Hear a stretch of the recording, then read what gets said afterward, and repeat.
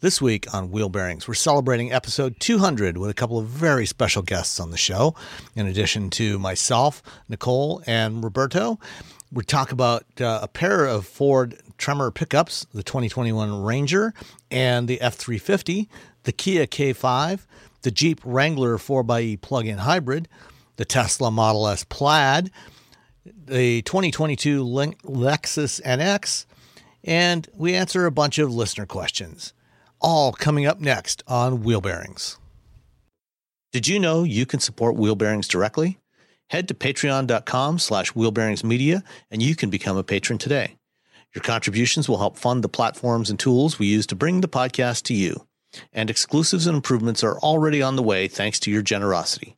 So if you want to be part of an automotive podcast like no other, head to patreon.com/wheelbearingsmedia. What does innovation sound like? It sounds like the luxury of being in the moment with your customer, client, or patient. It sounds like having the right information right when you need it. It sounds like being at your best for your customers and your business. Thanks to Hyland's intelligent content solutions that improve digital processes, innovators everywhere are able to do their thing better, whatever that thing is. Now, who doesn't like the sound of that? Hyland, for innovators everywhere. Visit hyland.com.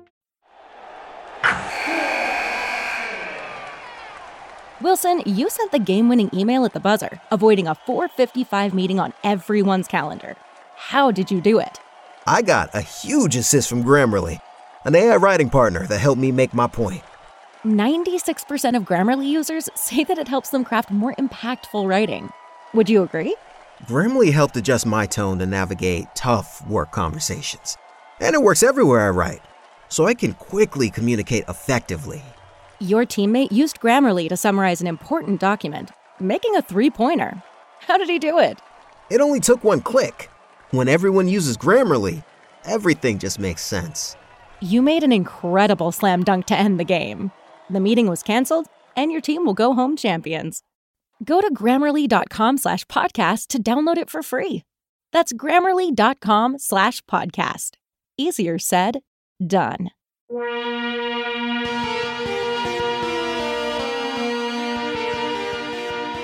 This is Wheel Bearings episode 200. I am Sam Abu-Al-Samad from Guidehouse Insights.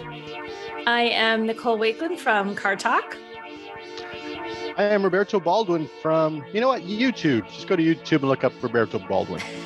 And who the hell are you? Yeah.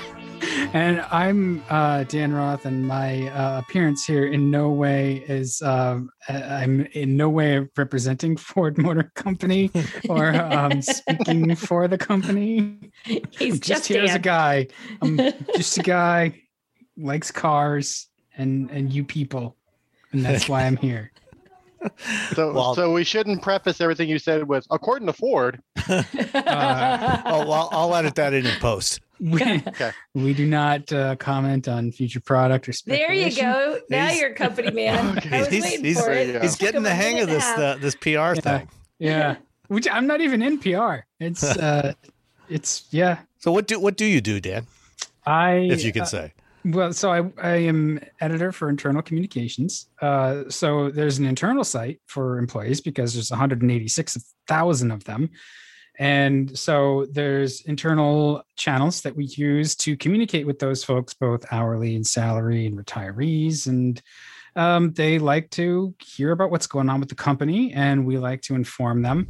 So we have, we take stories and we tweak them in a way that speaks to their cares versus all of the press releases that speak to your cares. And we put it out on the sites and in emails and social apps and all kinds of stuff. So there's a lot of stuff that's going through my hands every day. And I joined a really high performing team, which was intimidating because they kick a lot of ass. And it's, the cliche is like it's drinking drinking from a fire hose, but it truly has been for 2 months. And just in the last couple of weeks, I feel like I've settled in and I've kind of gotten the hang of it. There's a lot of platforms to learn, a lot of different systems, tons of acronyms, lots of people. Oh, there's acronyms galore. Trust me, I know. Yeah. It's been really, really cool. It was a big change. I went from a small advertising agency and small, not that small. It was like 400 people, spread out nationwide, but just a lot bigger. And, global meetings are fun because they happen at interesting hours, like 7 a.m., where just everybody sort of lines up. It's a little early for some, it's a little late for others, but it's cool so far. So I know, Sam, you did the automaker tour a couple of times, so you're probably a lot more jaded than I am, but you'll get there. I'm still enjoying it. It's it's a challenge, and it's all new. So I spent 10 years doing the same basic thing for a couple of different companies, and now it's a big difference, but it's a lot more writing, a lot more.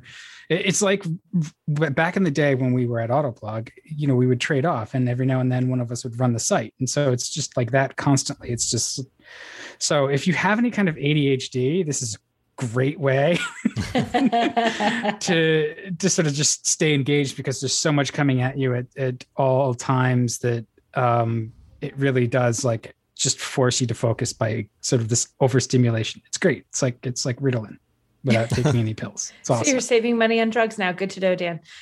Saving money on drugs is that's not a thing you get frugal with. So I know, one of the running sort of gags that we had over the show over the last couple of years was the discussion of what new vehicle you were gonna buy, Dan, because at one point you were in the market for an old Mercedes station wagon. Yep. There was a big full-size truck. There was a bunch of different things that you were looking at. You were driving an old Crown Victoria for a time before you pawned that off on I think your brother-in-law. My brother. My brother. Oh, your brother. Okay. Yeah, because he called me one day, and this was apparently just a few minutes after his F-250 dropped its rear drive shaft on the highway. Oops.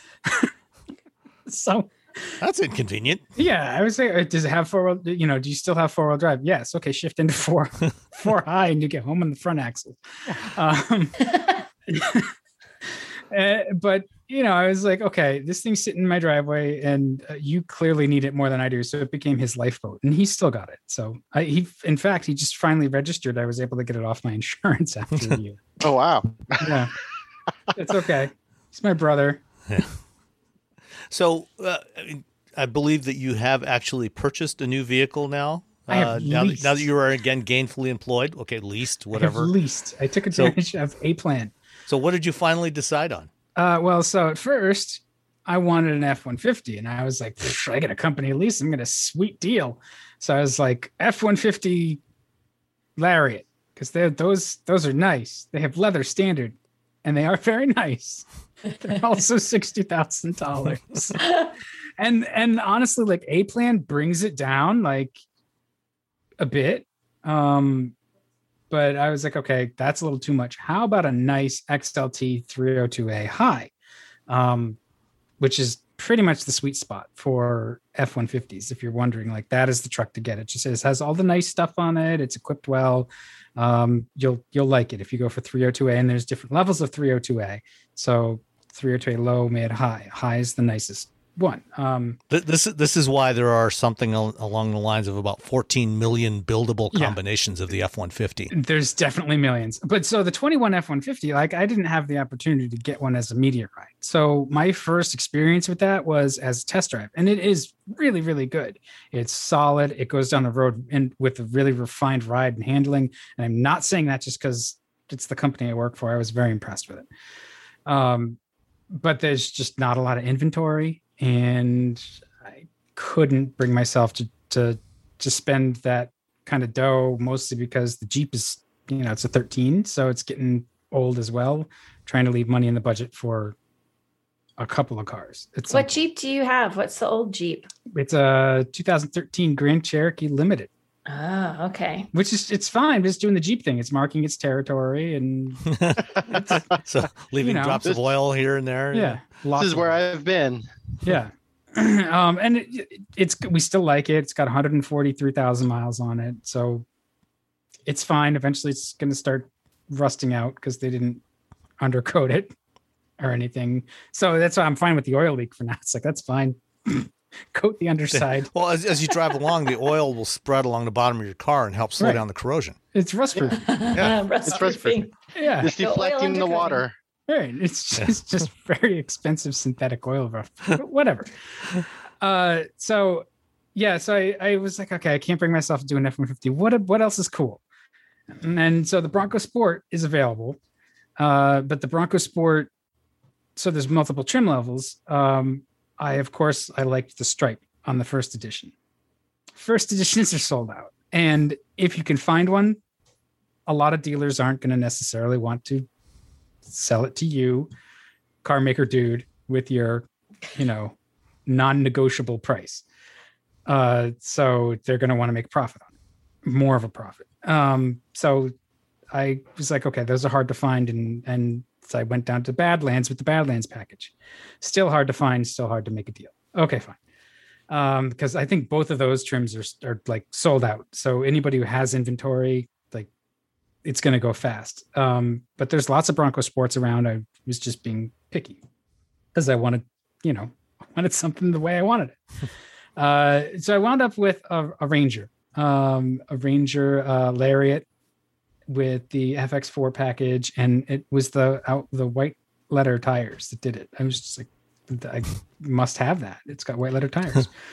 And it's funny. Could possibly go wrong. And here in Massachusetts, there's no shortage of Ford dealerships, but I wound up at Tasca, which is in Rhode Island.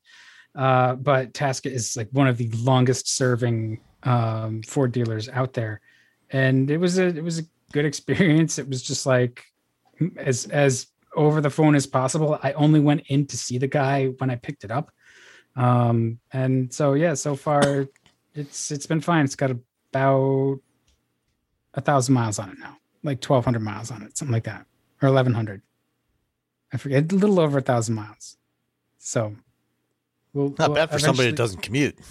It goes to, I had to come back from Rhode Island, and then it goes to school 5 days a week right now. And so the mileage will drop a little bit, and then we'll have to take advantage of the 7,200 pound towing capacity.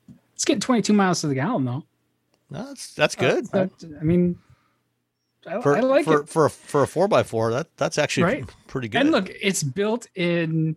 So I think it's Wayne Assembly, right? Or it was Wayne Assembly. Michigan Assembly Plant. Right. It's mapped. It's about 15 miles east of where I'm sitting right now. So that is the home of the Bronco, and it's 2/3 of a Bronco the way a Falcon is 2/3 of a Mustang.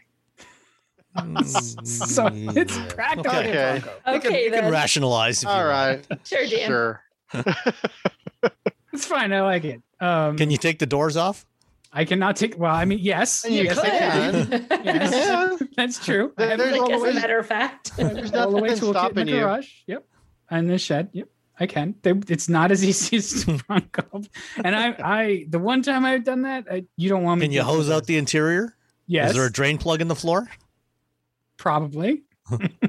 Well, it's probably a bottom. You're right. It's right. Exactly. Maybe not standard. None of these are things that I'm going to do to a leased vehicle. Oh yeah. It's fun, but in the 3 years once this lease is up, then there'll be other fun stuff that I can try out. So Hopefully there will be chips then. yeah, we're getting there. I think. I honestly have no idea, but it seems like that's improving with like just eventually somebody's going to make some silicon somewhere. Yeah. Well, right now there's still many thousands of F-150s sitting in storage lots all around Southeast Michigan, waiting for some missing chips. That they're just, as soon as they get the chips, they'll plug them in and ship those off to dealers. But in the meantime, they're just sitting there waiting. That's a really nice truck, though. So if you've been waiting, like, be patient. It'll be worth it. It's a good truck.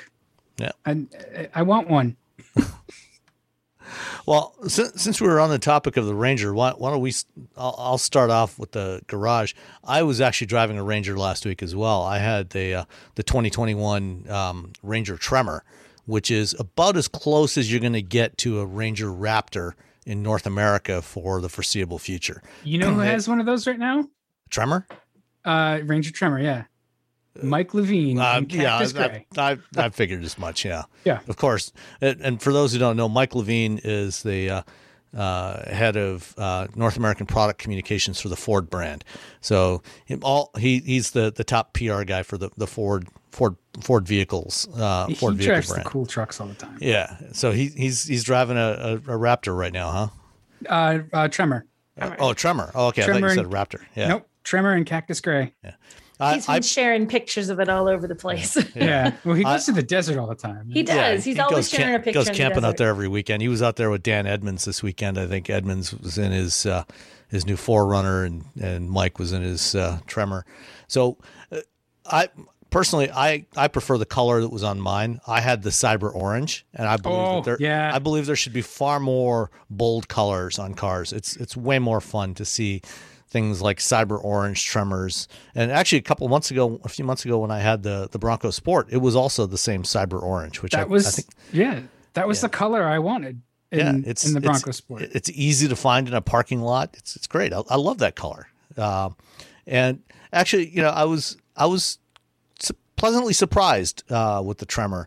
It was, I drove, last time I drove a Ranger was a couple of years ago when it was still relatively new. And that one was the extended, just the super cab version with the essentially useless rear seats, unless you're an amputee from the waist down, or you're about 4 years old. But even then, I don't think there's enough room to actually put in a child seat. So yeah, pretty much useless. It's a dog truck. The dogs go back. Exactly. Yeah. But the Tremor I had was the crew cab. So it's actually got a decent sized cab, for 4 or 5 adults. There's enough leg room in there to actually be useful. It's not as capacious as an F-150 crew cab or any other full size crew cab truck. But capacious. Wow, that was a heck of a word. Give him 1 point for that. Okay. But the Tremor, it's got kind of the next level up of off-road package from the FX4. It's got the Fox off-road shocks and all-terrain tires and things like that. Sits up higher than an FX4 or any other Ranger. What was the base trim that was on it? Because it was Lariat. Okay, I think you can I think you can get the Tremor package on a couple of different, on the XLT or the Lariat. Yeah, but the Lariat, I think the Tremor Lariat has those really nice seats. It does. Yeah. The seats were really good. The interior in general felt better, felt a little better than the last Ranger I drove, which that one, I liked driving it when I drove it a couple of years ago, but at the price point that one was at, it was like $43,000 for that Lariat. And it just, it felt, the interior felt a little on the cheap side, a lot of hard plastics. And they seem to have upgraded the interior a bit. The materials. It felt a little more in keeping with the price tag, which was not inexpensive. The one I was driving was where is it here? It was I believe about $48,000, which is pricey. But yeah, $47,815 including delivery. But you can jump it. You can jump it. You can jump it, which is is good. You can any truck you can jump is good. Right. You can also as you said, get it on the XLT package. So you could get a Tremor for I think probably an XLT is probably going to be about $40,000 or so. But it felt a little more in keeping with a price tag approaching $50,000. The only engine they offer in the Ranger right now is that 2.3 liter EcoBoost, which is a really nice engine. It's got plenty of power for that thing. The driving dynamics of this thing, I thought were definitely way better than the Raptor, at least the previous generation Raptor. None of us have driven the new Raptor yet that I know of. But the previous generation Raptor always felt really soft to me and kind of mushy and moved around a lot, especially when you're driving it on the road. And, this one had a lot better control to it, and it was a lot more enjoyable to drive. There's a 5-foot bed, 5-foot bed on the crew cab Ranger. I think on the super cab you get a 5.5-foot, maybe a 6-foot bed. I think there's a couple of choices actually. There's only one choice, because all the Rangers are on the same wheelbase and they're all the same length. Okay. So basically, whatever space they add to the cab, they take away from the bed. Yeah. But so in practice, the 5.5-foot bed, or the 5-foot bed, that's what I've got. And I like the small truck because I can put the bikes in it. Like putting a family's worth of bikes on top of the Jeep is a pain, and like it's tall, I'm not, so it's hard to get them up there. And so I got the Thule bed rider that it's like a bar that goes across the front and it has fork mounts on it, and you can put them in there and they all fit with the tailgate up. So like it's not a useless bed. It's really useful. There's lots of stuff you can do with it. I think with the tailgate down, it's about 6.5 feet long. You can get a bed extender for it if you want to have that. And I really enjoyed driving it. It was really good, and it actually got relatively surprisingly good fuel economy for something with an off-road package like that. It got 20 miles per gallon. And something that's riding high like that with those kind of more knobbly all-terrain tires, that's better than I was expecting. Frankly, I was expecting it to get closer to like 17 or 18. So it was good in that respect. The Sync 3 infotainment system is fine. I've never had any real issues with that. There's no wireless Android Auto or CarPlay, but you do have wired. So it's, if you're looking for a mid-sized truck, that's got some real off-road capability, and with the Tremor, you also get the trail control system, which is kind of a combination, traction control and almost like adaptive cruise control for off-roading. That you set the speed and basically it'll just control your speed, and all you have to do is steer. Which can be handy, especially if you're in an area that you're less familiar with the trail. You can just set the speed, and whether you're going uphill or downhill, it manages all for you. So you just have to focus on where you're going. That's a really handy feature to have. So, it's a good truck. And I'll be curious to see what Ford does with the next generation Ranger, which I'm guessing is probably going to be out, in about 18 months or so. Probably by the end of next year, we'll see the next generation Ranger. But for now, it's a good option. Oh, because it's an off-road, it does sit up high, and it's got these side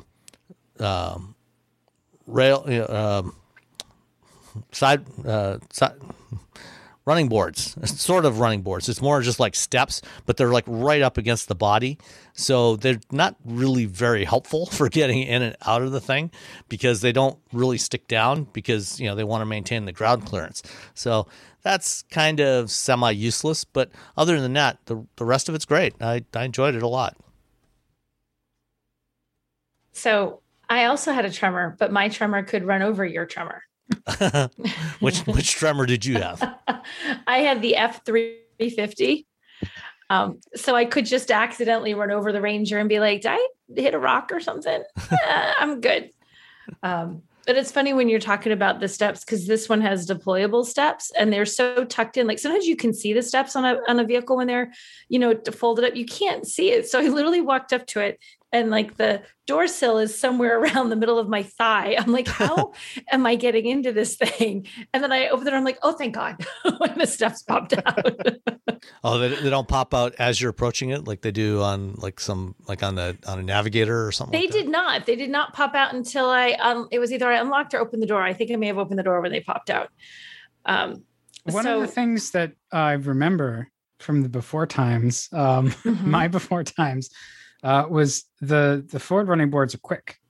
Yes. Compared to other manufacturers that do that, I was always impressed with how quickly they came out, because there are some cars where they have the deployable running boards, but by the time they get out, unfolded, you're like, I'm not waiting for that. You know what? You're right. That's actually true. Because sometimes you walk up and they're there, and it's almost like if they don't deploy fast enough and it's a low enough vehicle that you can still get in without them, you're sort of like starting to step in. They open up and jump. Yeah, or it's like whack and it hits you right in the shin. Not that that's happened to me, but No. but never. But these, as soon as they are quick, they are very quick. So by the time when they deploy, you actually are at a point where you still want to use them, and you haven't tried to haul yourself up into the vehicle. I had an F-250 once that had no steps, and by the time the week was over, my arm, my bicep was bigger from trying to pull myself up into it every time. But at least it's got that grip on the A-pillar that you can grab. Exactly, the grip. Well, that was all I could reach. That or the steering wheel. You're like yanking on the steering wheel to pull yourself up into this stupid thing. But yeah, so I had the F-350, which I almost feel bad when I get something that big, because it's not like I have a trailer to hook up and tow and see how that thing tows, or that I'm like going to off-road and jump everywhere with it. Somebody is on the screen. I'm going to stop. Who has joined us? Who's that? Stop. I am going to stop. Hi, Rebecca. Hi, I'm so sorry. I'm so late. That's okay. You're on West Coast time. You are fashionably early. Wait, I could have been late? Yes. No, you're not allowed to be late. Only if you're Rebecca. No, it's so nice to see all your faces. I miss you guys. We miss you too. How you doing, Rebecca? Hi, Roberto. Hello, how's it going? Great, thanks. I just saw you were featured by Bianchi Group. Yes, that's awesome. I'm PR famous. It's going well. What is it? What is it? I said I'm PR famous. No, yes, you are. Exactly. I think all of us have been featured on that, which is very nice of them. So things are going well. So how's life in La La Land? It is different. A little different from Greenwich? A little different. No, you know what? It's a lot of fun. And I have to say, so first of all, we need to make this clear that I am appearing as... I did that too. We already went through this with Dan. So can we go through all this already? Yeah. We did the Dan disclaimer. Go ahead now we have to do the Rebecca disclaimer. Yeah. Yes. So I am appearing as my former self and not as my current self. And so, but no, things that it's fascinating working for a manufacturer, because I never have, right? So this is like all behind the scenes stuff. And I have to tell you, probably the funniest moment that I've had so far is I'm sitting in a meeting and we're going over some things that are under embargo. And I'm sitting there, I'm like, why are they telling me this? You're not used to being there, right? Don't they know who I am? Right? I don't think they should be telling me this stuff yet. And it's weird because I've sat in meetings too, and I've listened to we're talking about just status updates, and you hear the status updates from the engineering guys, and you're trying to understand oh, I know what they're talking about. That's interesting. I just learned a detail about that thing that just because of what I know and what I used to do, I'm just used to listening in between the lines, where you just infer those things and you don't have to do that anymore. You could just go ask. I always feel like somebody's going to tap me on the shoulder and say, what the hell are you doing here? Get out of here. Still? Keep in mind too, so I went full-time April 1st. So or April 5th, actually. And so the other day I was in the design studio with Henrik and saw stuff So hold on a sec. Just for anybody that's new to the show and hasn't been paying attention, Rebecca is since she left Wheel Bearings is now the director of communications for Fisker Incorporated, and her boss is Henrik Fisker, the famed designer. And actually, I saw one of his greatest creations over the weekend at Cars and Coffee, the BMW Z8. It's still a fabulous looking car. But all right, go ahead and continue your story. It's gorgeous. Yeah. So we were in the design studio for some background work, and again, it's sort of it's really a privilege. I mean, especially working with him. We were looking at this clay model, and I just went over. I'm like, "What are you looking at?" It's just what is he seeing through his eyes, and to see a vehicle come to kind of come to life. They're still in the they haven't finished. The exterior design is not frozen. I'm talking about a vehicle that isn't even public yet, but it was just it's fascinating to have that perspective of what he's doing. It's really cool. It's obviously I was delayed this evening working, wordsmithing something. So that's not so fun, but there's, and I have to say too, like the people are amazing. They come from all different backgrounds. I mean, one of the things that, again, it's like super interesting about living in LA is we have a number of people that have been on production teams, that have worked on TV shows. And so, when we're talking about doing a photo shoot, like what is sometimes a monumental task is just Tuesday out here. Like it's just another photo shoot. Like it's really no big deal. And so that's kind of really interesting, and then there's other times when people ask me, pretty standard questions like, what is a platform? And, and that's fair enough. Like, so it's a good exchange of information, and it's a great exchange of perspectives. So it's good. That's great. So again, what did you see? I just need to take some notes real quick. Hold on. Well, let's just say don't miss the LA Auto Show. All right. Hints. Oh. Yay, I'm writing that down. No, we're really excited. The Fisker Ocean is going to be, it's really cool because it looks great. There's obviously we photograph it on a pretty regular basis. I haven't seen the interior at all. There's nothing, so I got nothing on for you there. But yes, our big reveal is going to be at the LA Auto Show. Is that going to be the production version of the Ocean or something else entirely? No, it'd be the production version of the Ocean. Yes. All right. Yeah. So that's still on schedule. But, as far as LA, I mean, it's, Lucy has just awakened from her late afternoon nap, and she goes out on the terrace and overlooks, part that we see the Pacific Ocean all the way to the Hollywood sign. So it's a pretty great view, and it's pretty darn sunny and low humidity, and so far so good. No forest fires only one. Knock on wood. Well, hopefully you don't have to deal with too much of that while you're living out there. Hopefully not. But I want to hear Dan. How are you? Yeah, it's very much the same thing.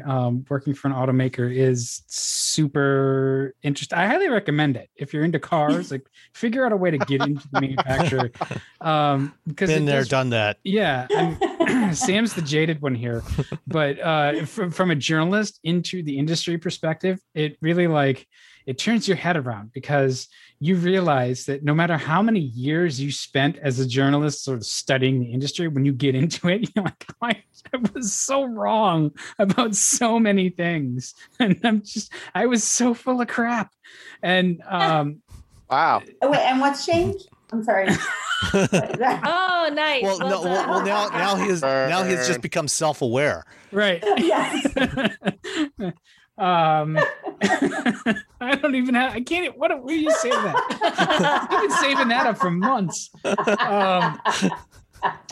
But it's very much the same thing. Everybody is really supportive, and they've been there before. They understand that there's a lot coming at you, and that is just, it's a big company and a big industry, and just it really is sort of one of the most complex things, one of the most complex products out there, and there's a lot to learn, and there's a lot to support. And so it's taken a while to also sort of find footing, and I'm starting to get there where I feel like, okay, I've got this now.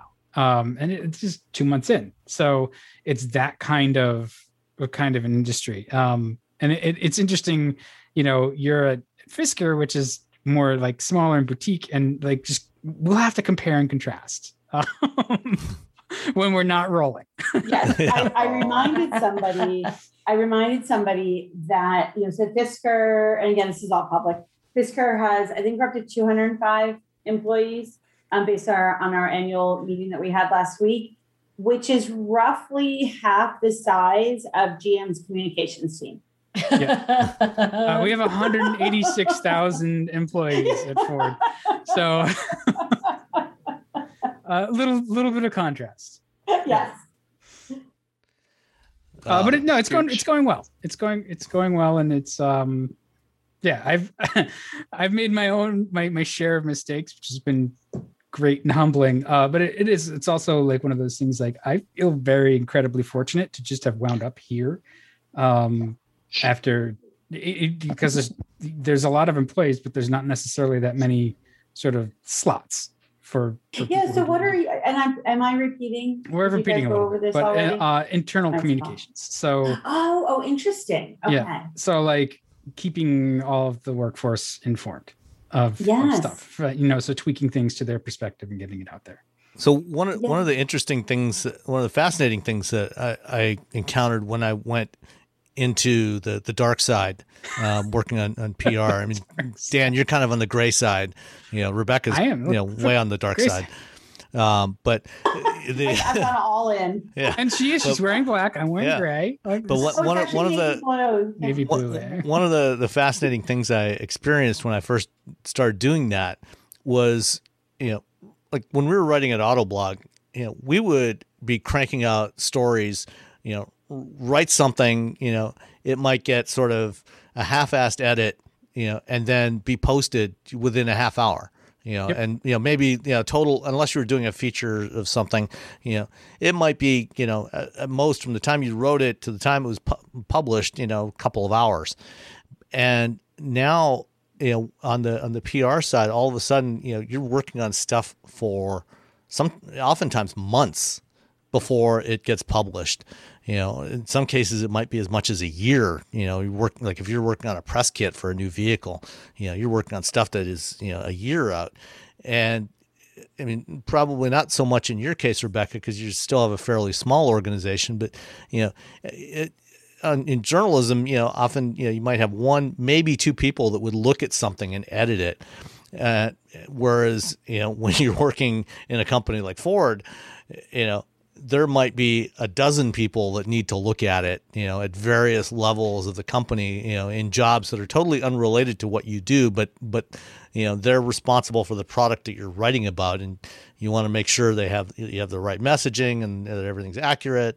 And, so it was definitely different, and you really see how the sausage is ground up, how the pig is butchered and it's all ground up. Like, that's where my time in like advertising and Lawyerville has been really, really handy because I understand, like, it's not Autoblog, like you put it out there and you can take it back, right? If we made a mistake, we're going to fix it. Like, no, this needs to be approved. If we're using, pictures, we've got to make sure we've got releases. If, we're talking about brand stuff, like somebody owns all of those things that you're talking about, and you need to make sure that you are not going to mess them up. And so you have to have that instinct. And so that background and level of caution has been helpful to know, like, but usually by the time it gets to me, it's been through those approval chains. So my question is like, okay, this is V1. Are we good? Do we need to make changes? Or if I make changes, like, right. Like, or if I version 32 suggest changes, like it depends, right? Final. Like, I can suggest changes, but depending on where we are in the process, like sometimes I'm just like, this just needs to go out and it's good. There are other times where I'll suggest changes and understanding that like it does need to go for a revision. So that's like, but that's businessy business. I mean, that's how that goes. I will say the most important skill I have found has been WebEx and Office. So those are, you get all your writing stuff taken care of and then really learn how to use WebEx, Outlook, and Office, and you'll be set. It is crazy though. It's so funny when listening to you talk about those kinds of levels, because the document that I was just working on, we sent it to 5 people and not in the immediate PR team. And we were all like, oh my gosh, does it really have to go to all these people? But the flip side is like, they're usually really good at what they do. Like I love now that like I send it to, if it needs to go for a legal, it's like, cool. And they're on it. And if it's not right, they'll make it right. And it's not like at the agency where we did like stuff at the agency ground on for like, there were scripts I wrote like a year and a half ago. And it was just like, why can we please like get this done? You don't need to tinker with it. I wrote you beautiful words. Let's just go to production. And it was like people who were unqualified messing around with my poetry. That's not what we have here. These people are, they're good at what they do. And I'm not good at that part of it. So that's a refreshing change, being surrounded by competence. Yeah, no, it's true. I mean, there's people that will pick up on things and you're like, wow, that is just such a good get, like, and it's just like, oh my gosh, I didn't see it like that. And that's the other thing too. So our big transition was actually going to the office. So we've been in the Manhattan Beach offices now. And Lucy has joined. I don't know if you guys can hear her, but she's made an appearance. But yeah, we are now in the offices. We've been for about 4 weeks. And that's been actually a really interesting thing. A lot of people have horrid commutes because the roads are definitely starting to pick up here. But there's opportunities also to just walk across the hall and run something by somebody, share a screen and say, if we're working on a press release, what does this, word look like and such. And then out of the blue, Simon, my boss, Simon Spruill, may say things like, Henrik is visiting the Pope. Right. Yeah, we didn't do that. Yeah. And you just kind of stop and say, I'm sorry, what was that? Right. And suddenly you're, researching all things papal transport and not being Catholic. It was not easy. That was hilarious. And also not being able to say the POPEMOBIEILE word in a press release. Oh, is that like is that like Super Bowl? Is that one of those things you can't say? No, you know what? It turns out that it's not a favorite term amongst the Vatican occupants. Do they call it the what is the official taxonomy for the papal transport? Papal transport. Oh, really? Is that it? They don't, right. And then papal vehicle. They don't call it the Ark? Papal vehicle can be used as well. But ours, because we are building a vehicle specifically for use as to transport Pope Francis specifically. You're working hard on that. I know. And so we elected to just maintain the term papal transport versus a papal vehicle, which could be a car that just is out and about in the Vatican. This is really the Fisker Ocean papal vehicle is designed for Pope Francis. So he cruises around in the papal transport. So it's a PT Cruiser. Yeah, exactly. Yes. The return of the PT Cruiser. There's our title. Finally. It has been ordained. I think one of our favorite ones that we saw on Twitter was so this is a Holy See EV, like the Holy See SEE, and then it was really oh my we God. all enjoyed it. We couldn't retweet it, but we all enjoyed it. That's cute. That's outstanding. Yeah, so it's every day is different, that's for sure. Yeah. Well, I'm glad it sounds like you're both having fun with your jobs, enjoying what you're doing when now. are you guys going to get automaker jobs? Where are you going to go? I told you, been there, done that. I have done my penance. And it's Done your penance. listen. You make it sound so appealing, Sam. Right, exactly. So I want to know, like, so this is one of the big differences also is just events. And like, I'm not going to the auto show because we're not going to the auto show. So like, who's going or to Chicago? Who's going to Chicago? That's the next one. Almost right? nobody. No way. Sounds like a normal year. Well, even more so. I mean, they had a briefing call last week on the Chicago Auto Show, and it basically this year it's a much scaled down event. They're not using the two main halls that they have used in the past. They're using actually, like, I think it's the West Hall, which is at the other end across the road. Like, so when you go up the escalator, they're not. Yeah, it's so it's not in like the North and South Hall, I think it is. wow. The West Hall is actually like on the other side, way over on the other side. Wow. And it's like 500,000 square feet, so it's a much smaller event than in the past. But they're doing a bunch of stuff outdoors, some ride and drive stuff. I think there's only 2, maybe 3 automakers that are even going to be making announcements there. They're not hosting any media like they usually do. Wow. There's going to be a limit on the number of media credentials they're doing. So I'm not even registering. I'm not going to bother going. I don't know about you, Nicole, or Robbie, if you're planning to go, but I was debating it. I honestly, and in fact, one of my things to do is to ask someone from out in the Midwest who knew more about what was going on. So not much. There you go. much. Even less than usual. Wow. But I guess New York is going to have a full scale show in August, and then of course LA is going to be the next one. There's not going to be a Detroit show this year, so. LA, I think, is going to be the big one. I think that's when everything is going to kind of get rolling again as far as auto shows go, or at least to the degree that it will get rolling at all for auto shows. Yeah. I feel like LA is sort of the next first big auto show. I know Mazda is going to be making an announcement there. Sounds like Fisker is, and based on something I heard today, at least one other automaker I think will probably be showing something big at LA. So we'll see. But that's well, I think part of it too is, with Chicago and New York is they're not at the regular times. Yeah. And so right. They're really not. Right. And so I think that's difficult as well. And they're also very close together. Mm-hmm. So if you have to choose between Chicago and New York, just the volume of people potentially. I have, as I said, we haven't really followed. And then Pebble Beach is the other one that is trying to, reestablish itself.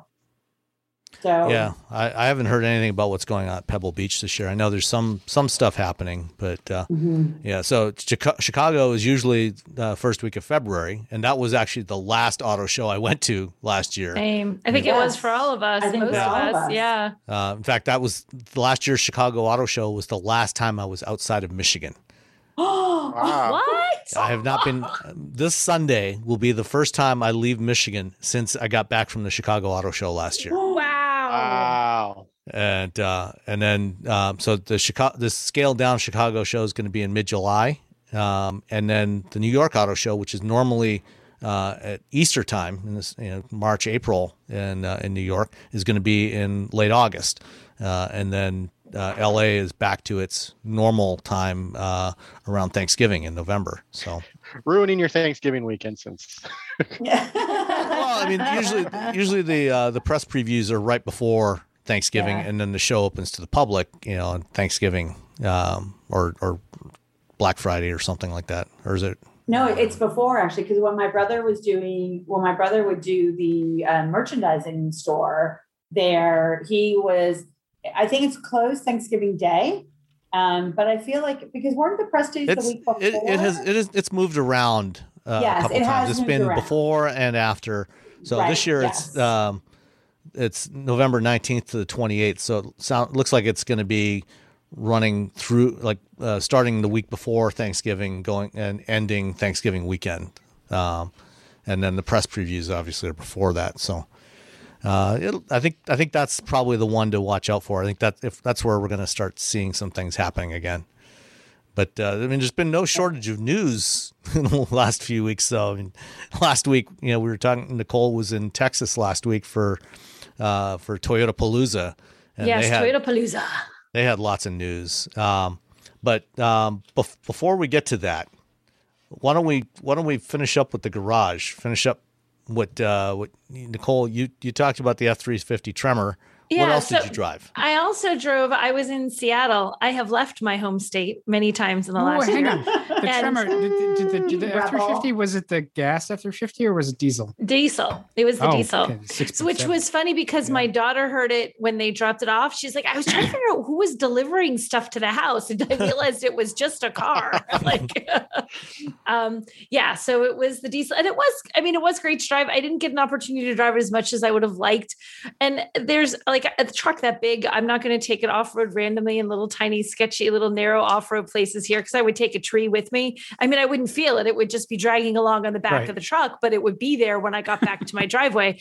Free trees. That's all I'm saying. Free trees. But we're thinking, what does it have? 1,050 pound-feet of torque? Yep. That's stupid, crazy. Look, anywhere under about 90 miles an hour, you just decide where you want that needle and it'll just put it there. It was just crazy. That's insane. It is insane. It is like the vehicle you want when the zombie apocalypse happens. It is the vehicle you want. If you're road raging, you just run everybody over. It's like driving a small street legal tank is what it feels like. Yeah. But it was, if you are going off-road, you got all the extra clearance, you've got the capability to do it. I don't know how many people are going to seriously go off-road in an F-350? I don't know. I feel like it's big. Construction sites, but do you need the Tremor to do that? Are you like, I'm here? If you're running a ranch, why not? You could. If you've got a 1 million acre ranch in Montana. Well, and in fact, that's funny. When you go to the grocery store, and you've got whatever new car and some flashier cars attract more attention some weeks, and you have random conversations with people. I talked to a lot of landscapers the few days that I took it out who were like, "Oh, nice truck." So all the guys who are into landscaping and doing that kind of stuff, they all thought it was the coolest thing they'd ever seen. So it definitely has its target market. I am not that because I don't do that kind of driving and that heavy duty stuff. But it was fun to drive it around and feel like I could, I just ruled the world. And then the other vehicle that I had was the Kia. Ask you one question on the F-350? You cannot. Were there running boards and stuff? How was it? Yes, you missed that. There were deployable running boards because, like I said, it came up to the middle of my thigh and I had a panic. I'm like, how am I even going to get in to this with a door sill? I'm like, oh, thank God, running boards. Okay, good. Thank you. Yes. In fact, I was taking my mom out for lunch and my mom's like, what car do you have? I'm like, not one you're getting into because it's like she's 5'1". I'm like, there's no way, Mom. We're taking my car this week. But so the other vehicle I had was the Kia K5, which I've never driven before. And I had that when I was out in Seattle. They were kind enough to get me a car for the weekend. And I drove the heck out of that because we just wandered up to this place called Stevens Pass, which is this twisty, turny side roads, beautiful drive. There's still snow at the top of that mountain. That was super fun to drive. It was really, really fun. I had someone asking me, would you on Instagram, would you do this? Or I'm looking at this or a Camry. I would get the K5 all day because and it was a GT line. So it's the little bit more horsepower, a little bit sportier, styling's a little better, handling. It's a fun little car. It is. Okay. Yeah. That is the turbo. And it's not super crazy expensive. It's let me see. I remember it's $28,000. And it's nice looking. Those pictures looks really slick. That's beautiful. I know, right? It's this really attractive car. So, sedans no one buys sedans anymore, but they do. They just don't buy them like they used to. But the world still sells a heck of a lot of sedans. And I think this is one that is, if I was in the market for a sedan, I would totally consider this because I think, and it looked nice. It's comfortable. The interior, Kia always does this. They feel they feel like more than whatever the price is. They do really good interiors. They have the quality of materials. And even when they're not using expensive stuff, they're doing it in such a way that it looks more expensive than it is. And this takes that and it also puts in the performance aspect. So it's got 180 horsepower, 195 pound-feet of torque. It moves, so it is fun to drive. So I enjoyed having that for a long weekend experience. So yeah, I went from ginormous truck to nice normal size sedan. What color was your K5? It was red. What do they officially call it? Passion red.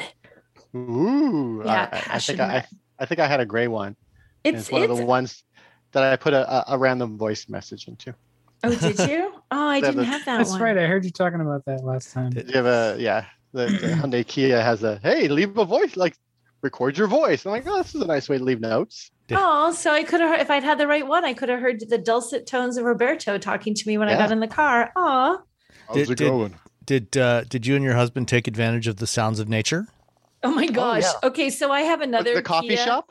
I did in that, but I have another Kia this Driving week. through the mountains in a coffee shop? I was trying to play with it. My daughter's like, why would you want that? I'm like, well, Thank maybe you. she's like, I don't. Thank you. Yeah, Thank she's you. like, I don't Thank you. understand why you just play that. I'm confused. And I'm like, kid, it's so it's there. She's like, so I turned on a little crackling fire thing. She's like, so it sounds like my car's on fire. I'm like, no. You're thinking of that wrong. But it's sounds like it's a lot nails like on the a chalkboard. right. Yeah. But that's another sound they could put in there. It's like the all of the appliances and everything now that play a little song when they're done because they're so proud of themselves, or the cars that, like when you shut them off, they play a little song. Like my washing machine plays like a 10 minutes thing at the end. I'm You like, have an the LG, washing's don't done. you? Yeah. They do have an LG. Yeah, I have an LG too. Samsung has adopted that as well. The It's Samsung this whole machines little do like that. la-di-da song. The washer plays one, and the it's, dryer I plays think a there's different like one. the standard LG song too. So if I were to hum it, you get it. I'm not going to hum it, but because Come on, hum it, Dan. But it's like it's different. Like back at the the dryer just has the buzzer that's like, but the washing machine plays like a symphony. So it even plays pretty sounds when it gets unbalanced, but whatever. This is the washing machine show now. But yeah, so we didn't play with it. We didn't play with the sounds in the K5, but we did play with them in the Kia that they just dropped off in my driveway that I'll talk about next week. But yeah, my daughter was a little perplexed. Like, and now it sounds like an ocean. Like, aren't you just going to have to go to the bathroom if you're on a road trip? I'm like, well, don't play that one if you're on a road trip. So Don't what come about near a you? toddler with that thing. Yeah. Robbie, I believe you also had an off-road type vehicle this week. I did have an off-road type vehicle. I had the Wrangler 4xe, the new plug-in hybrid Wrangler. And I'm going to say, and I don't know how much of this is nostalgia or how much, I think there is logic behind how much I like this car, because the current generation Wrangler is good. Previous generation Wranglers were not. And I really liked it. I like the fact that it's a plug-in hybrid. It's not a great plug-in hybrid. It only gets 21 miles of EV-only range. So that's not great when the RAV4 gets like 47 and the 42, the Escape gets 42. And then how much did you Escape actually get? Did you try the EV range? Did you get 21? I did try the EV range and I got about 20-ish. Okay. But then I just kind of like any sort of MPG that I got out of it is just completely skewed because of all the weird testing I was doing and having to drive somewhere and make sure I have EV range. So my it's 49 MPGe if you have the batteries going in hybrid mode, but as soon as that's depleted, it's 20. And so yeah, so I sort of any sort of like regular driving range is kind of a mess. So I got about 22 miles per gallon while I had it. So it's and again, I think if I were driving it regularly and plugging it in every night and not like trying to like trick it into keeping the battery range, so when I got to the off-road place, I would be able to drive it with in EV only mode. It probably would have been better. I really liked it. My wife really liked it, and she sort of hates everything. So that's always sort of a thing. She is not a fan of most of the cars that end up in our driveway. It is pricey. It starts at $50,000, but you do get the federal and state and et cetera tax incentives. And there is if you look at the leasing on it. I think there's a lease that I saw for like $230 a month. Wow. And, For that, for $230, Yeah. you can't go wrong. Yeah. So, do they give you any miles? What that? That's a. I haven't. It's probably like 10,000 miles. But I if don't my know. wife were driving it, that's more than what she drives. Our BRZ, we've had it for a few years, and I think she probably puts maybe 5,000-6,000 miles on it. Because most of the time I have a car that I'm driving, and so she drives that to work. And then we have like the Jaguar that we use for the dogs, and that thing gets like Jaguar we use for the dogs. Oh The my Jaguar God. we Who use are for the you dog. even? we're people who have an old 2004 Jaguar for the dogs. You have an That's X-Type, an right? Amazing statement. That's just Yeah. an amazing statement right there. But I took it to the off-road. I took it to the 4x4 park, and I drove it up and down things and over things. And it took the top off. I didn't take any doors off. I didn't put the windshield down. We were going to take the entire roof off, but when we got to the location where we were shooting video, it was just so incredibly windy, and all I could think of was like, okay, we got it all. Poof. It just floats away. So we did it. It was the Sunrider roof, so you can kind of open it up, sort of like a rag top, and have open air over the passengers and the driver, and so that was nice. You just drive around and feel very Jeep, and it doesn't handle great. It doesn't corner great. It doesn't smooth. It handles a lot better than the JK Wrangler did. Oh yeah. It handles much better than that. I mean, that thing was. But that's a low bar. Yeah, the bar is incredibly low on that thing. So it's compared to previous generation Wranglers, it's head and shoulders. But when you compare it to other SUVs in the market, it's that. But that's the thing. There's really nothing to compare it to until the Bronco comes out, and then you have that. So you have the Bronco, the Wrangler. And then, then you start kind of going up and getting like in the Forerunners and Defenders and blah, et cetera, as your bank account gets emptier and emptier. But yeah, overall, I really liked it. Like the idea that, again, that it's a plug-in hybrid. It makes you feel nice as a person. You can save some cash if you're driving, if your commute isn't too far. I do wish that it was, had more than 21 miles, which is sort of ridiculous this late in the game. But with Stellantis now running things and their push for EVs, in a few years we're probably going to see an EV Wrangler, and I'm down with that. They showed a concept, an EV Wrangler concept for the Jeep Easter Safari this year. Mm-hmm. And Stellantis is going to be holding an electrification day on July 8th. Where they're going to be talking about a whole bunch of things. So I wouldn't be surprised if they make some announcements there about possibly what their plans are for an electric Wrangler.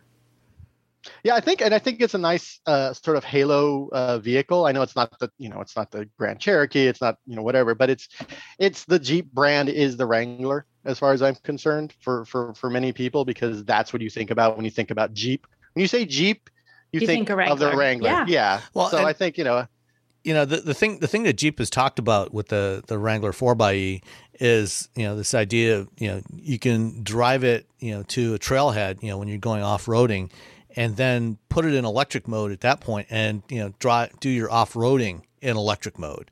And the reality is most of the trails you're going to go on, if you're going off-road for you're going generally pretty slow. And I think like the Rubicon Trail, which is one of the gnarliest trails out there, I think it's only like 16 miles long anyway. So 21 miles of range, you can probably do the whole thing in electric mode. Never have the engine come on. And Jeep is also putting in they're partnering with Electrify America to install chargers at the trailheads of a bunch of these really popular trails in Moab and Rubicon and a bunch of other ones, so that you get there, you can top off your battery, and then and you get free charging. You can charge your Jeep for free at those. Yeah.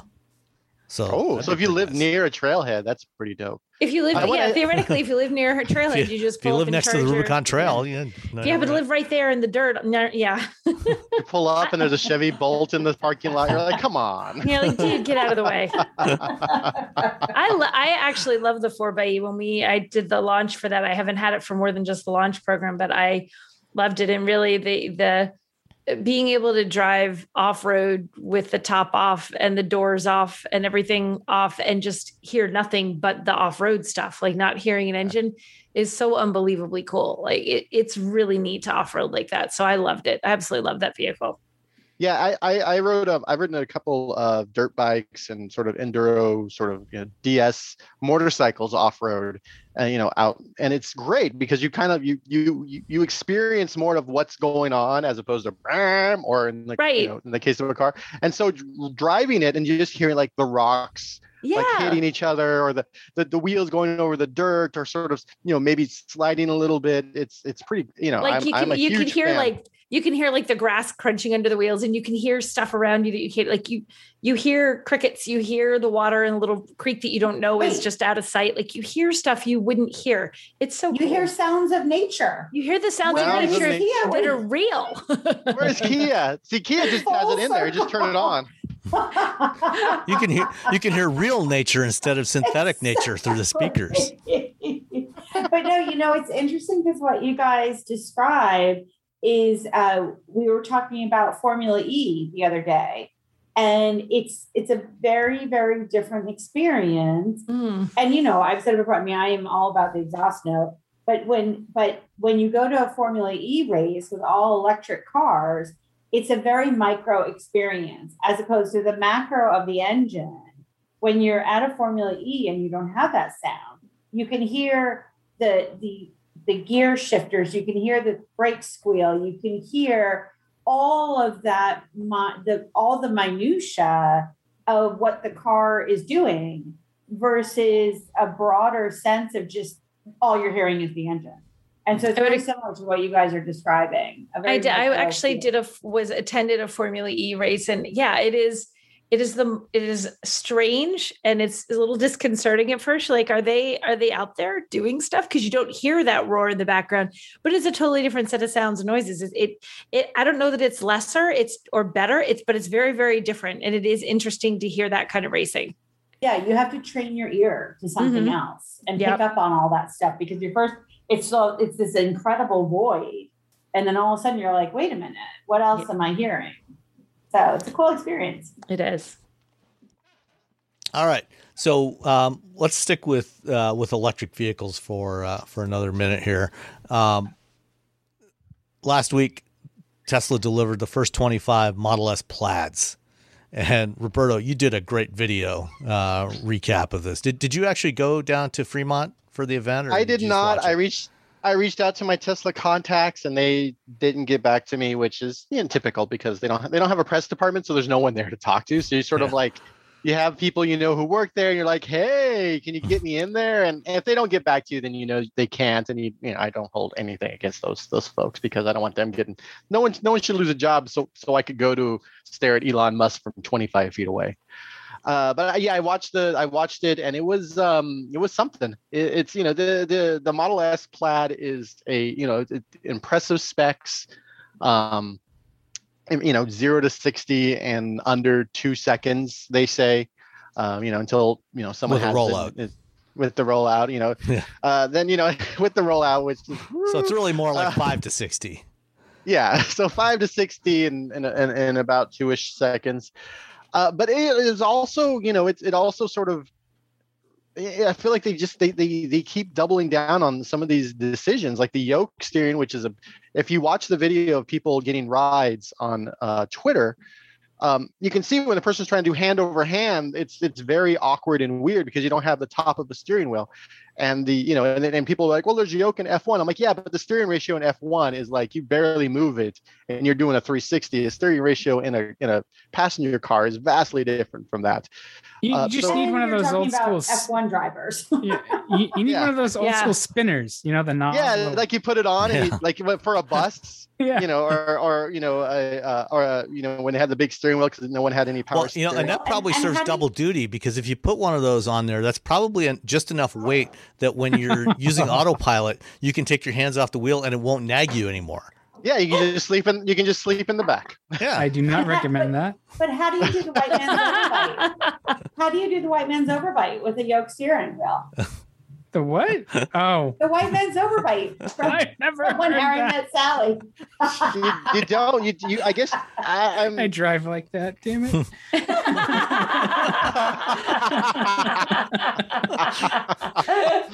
Oh, we've learned so much. Again, Dan is not representing Ford in any way. Nope. Form Dude. right now. He does not recommend driving with one hand on top of the wheel as if he was cruising. Right. Listen to the, what is it? Escape, the Pina Colada song. The pina colada song. Oh dear. Sing along real loud. But then Elon said this thing about any input is an error, and it was like, oh man. That was definitely the line of the show.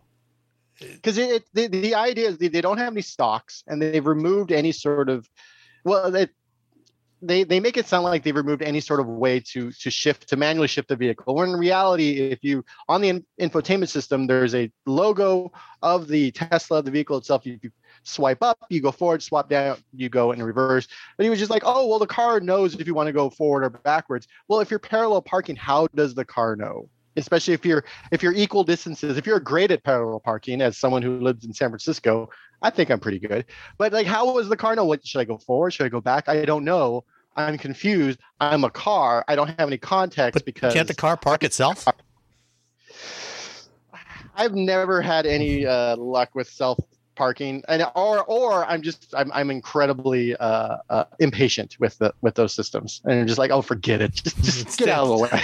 I know it takes too much time. Yeah, every time of late that I've had a car that has one of those auto park systems, and I go to a parking lot, to try to use it, it's like, but wait, people are looking at me. It's like, what the hell are you doing? Because I'm waiting for this thing to try and park itself. It's just, I just give up and, do it myself. You just throw your hands up, like, oh, the hell with it. Grab the wheel, get to wrestle it back from the robot. But We're all just impatient parents. Just like, out of the way. Get out of the way. Out of the way. But I think really the most important part of the new Model S Plaid is the fact that it has essentially the chip from a Sony PS5 in the infotainment system, so you can play Cyberpunk 2077. I mean, isn't that what's really important? I think so. Apparently, it's important enough that they had a whole graphic built around it. There was a video, and it has as much processing power in the infotainment system as the PlayStation 5. And I'm sitting here in my house, and I'm like, okay. And then they showed someone playing Cyberpunk, which is okay. But if the idea is to eventually get charging as quick as gas, so you remove that, and then there's the full self driving, which on the vehicles that are coming out now, I'm going to say it's not going to happen. So I guess you're just hanging out in front of your house playing Cyberpunk. Well, I mean, if it doesn't actually run very well on consoles, then you're probably better off to play it in your car, right? That's true. Yeah, I guess you have a point. So if it's all buggy and stuff, you're like, I might as well just play it in the car. Yeah. And whenever I have to charge an electric vehicle, I typically get out, unless it's for a few minutes or I'm shooting video. I get out and I go to wherever I'm like, oh, I have to, I'm going shopping. I'm going to take the car to where the charger is at the shopping center, or I'm on a trip. I'm going to get out. I'm going to eat some food. I'm going to grab a lunch or go to get a drink. And, by the time I'm done all that, I come back, car's at 80%. I'm good to go. I drive off. I do see lots of people just hanging out in their cars in the middle of their day. But for the most part, unless I have work to do and I need to type or write an article because I'm on deadline, I kind of get out of the car and go away. But maybe that's just me. Maybe I like the outside world. No, well, you're a weirdo anyway. I mean, you live in the area. I'm in California. We're all about the outside all year round. What's that?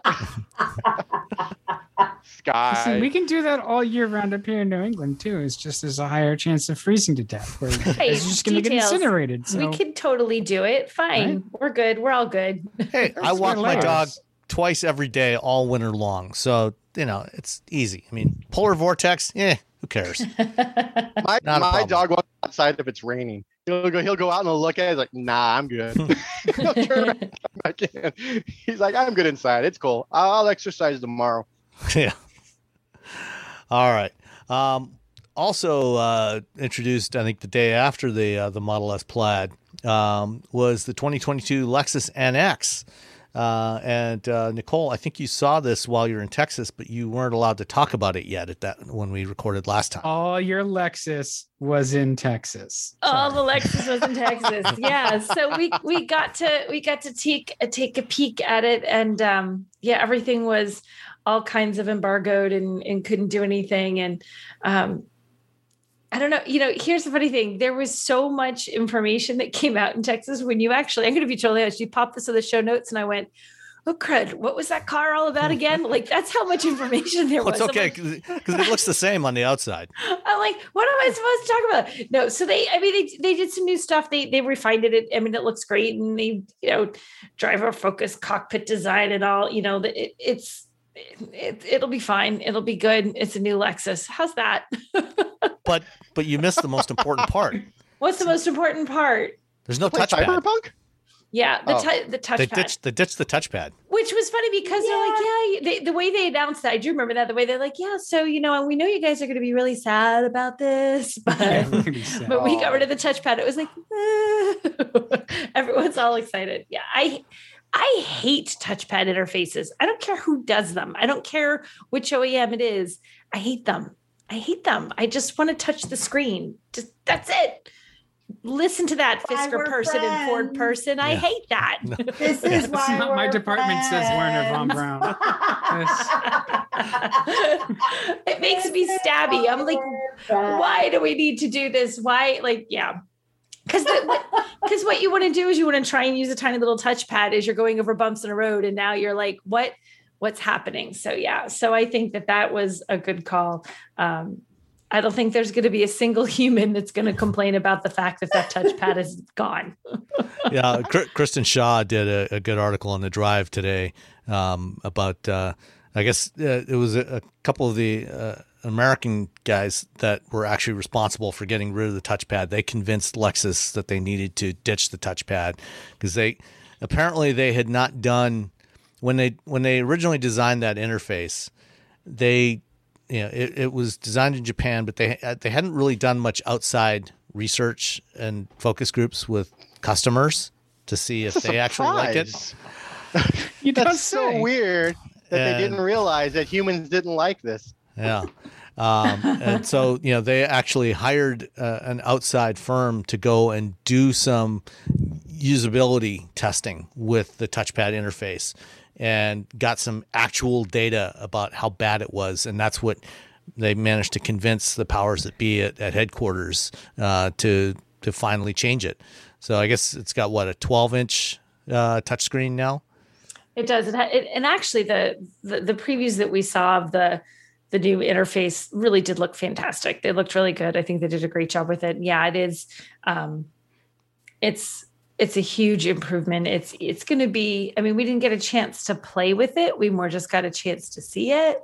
But I think it's going to be something that's going to, most of us are going to like. If it works as well as it seemed to work in their demos, how's that? It's going to be something that we're going to be pretty happy with. Never trust a demo. Come on. Well, it's the thing. If the demo doesn't completely screw up and foobar and blow up in front of the guy, because that's what demos do, no matter how much you test them, then it's going to be halfway decent. Blue screen? He kept the blue screen of death at some big conference. He did but still Microsoft's still here, even with the blue screen of death, so Bill Gates, we'll see how long he's here, but yeah, Bill Gates is going to be fine. I've heard he's made a little bit of money from that Microsoft venture. Has he really? Maybe a little bit of cash, just go a few bucks here and there. He has the magic vaccine that turns non-ferrous metals magnetic. It's amazing. Oh yeah, keys and other non-metal things, aluminium. Keep going. Ignore me. Just keep going. So, would you like a shovel? No.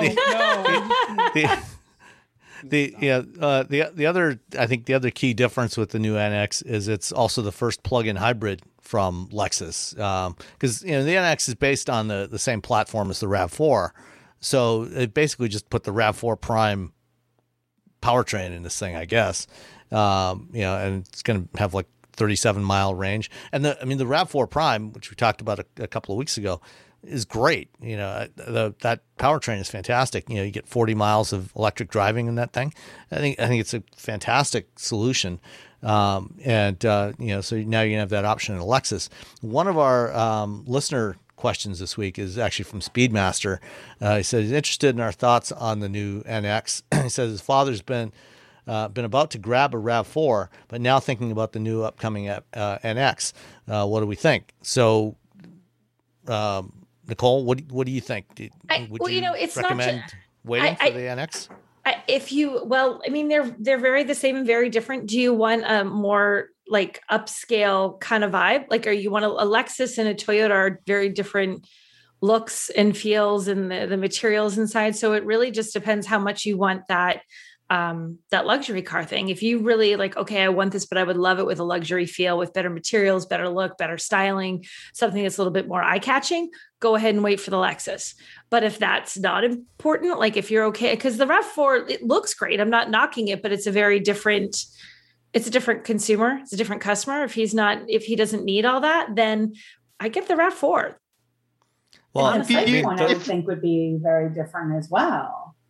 What's that? I mean, isn't there a pretty good amount of difference in the price point?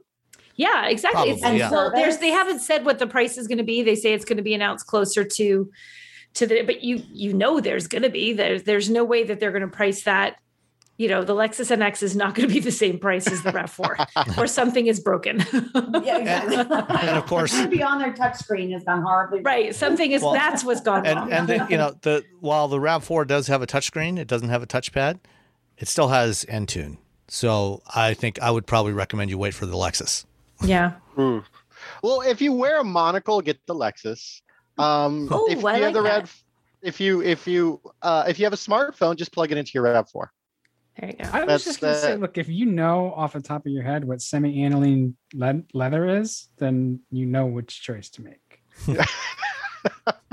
If you don't know the answer to that question, you know which one to buy. If you drive to vacation versus fly first class, okay, I think you know which car to get.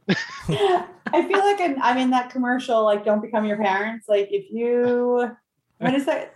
I'm thinking of the redneck thing. You might be a redneck. All the crap in that commercial. It's an insurance company commercial. It's not terrible. Yes. I don't know which one. It's really funny though. Like how to not become your parents. Yeah, Dr. Vic.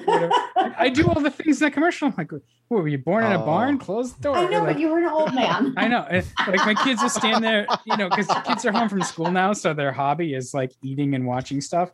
So they'll just like stand in front of the fridge with it open. I'm like, please don't refrigerate the kitchen. Get what you need and get out. Wow. It's just like, yeah. I feel like I would be in trouble all the time at your house. And I'm like, what's in here? Hey, you want to shut off the lights when you leave the room? You know how many watts that ceiling fan is using when you're not in there? Yeah. You know who's not made of money? While we've been recording this, I heard my AC kick on. I'm like, who the heck turned on the air conditioning? I'm literally turning it off on my phone. Wow. Take that, children. You could do that? You can. Yeah. Wow. I mean, even me sort of being not tech averse, but just paranoid. I for the amount of control I could do with that, I would get a smart home just so I could shut everything off on everyone. I'm forever like turning off the heat when I'm like in Texas or something. It's like, you guys are warm enough. Let's turn that back down.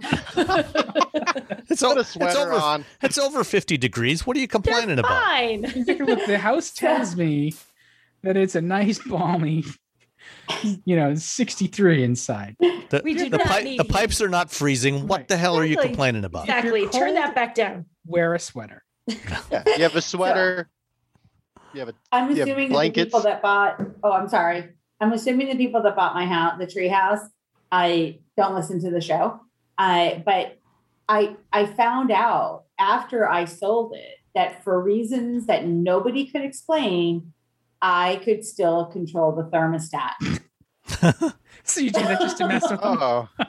It was super creepy because when I went and I found out when I went to delete the app and I'm looking, I'm like, wait, that's today. And that's the current temperature. Like, how is this possible? And so I knew they hadn't moved in yet. And so just for fun, I may raise it up a couple of degrees. This is March. Funsies. I don't want the pipe freezing or anything. And then I come back the next day. I'm like, oh my gosh, it's still at that temperature. So I lowered it back down. Boy, they and went I through all deleted the app 300 gallons of because- oil pretty quick. Well, that really, it was propane, but the temptation to mess with that was high. I'm not going to lie. It was high. So I had to delete the app. Yeah. So you wouldn't succumb to that temptation one day. I had to delete the app. What did you have? The Nest thermostat? I had the Honeywell. Oh, okay. I had a Honeywell TC control. And really we can't, because when the internet would go down, like the couple times that I lost power at that house, the internet would go down and then I would get a message saying, that I could no longer connect to the device, to Honeywell. And then, and as I said, like things were returned. Like I wasn't anywhere near the internet was gone from the house. Everything was gone. And I could still control the thermostat, which is beyond creepy for me. This is how cyber hacking happens. This is how. Yes. This is why I have thermostats that I have to actually get up off my butt and press a button to change the temperature or thermostats in my house are the little round Honeywells, and they still have the mercury switch in them. As a former reporter for the Connected Home and a former InfoSec reporter, I don't have anything that's smart in my house. Right. If you ever, I have all the smart things. So if you'd like to hack my house, have at it, because I have all the smart things. No, you need to go to the what's the Twitter account? Internet of Shit. Just like it's Internet of Shit. That's great. That's basically like any connected device will be there, and you'll see the downside. Doesn't need an app. Probably not. Why does light bulbs need an app? Light bulbs do not need an app. Oh my gosh, that's amazing. So, so we had questions, right? There were questions. we have a bunch of questions. We had questions, right? So we answered one. So next one is from my middle name is Nuisance. I'm going from the bottom of the list up. Oh, okay. My middle Are name these is questions Nuisance. that I can answer, or Well, we'll see. This one I think is a good chance you might be able to answer it. It's been a long time since I've sold a car privately. Where is the best place to list them? I have an 08 Miata with 43,000 miles. Well, and I'm the original owner. Very clean. Is it a Bring a Trailer car, Craigslist, eBay, or just Facebook Marketplace?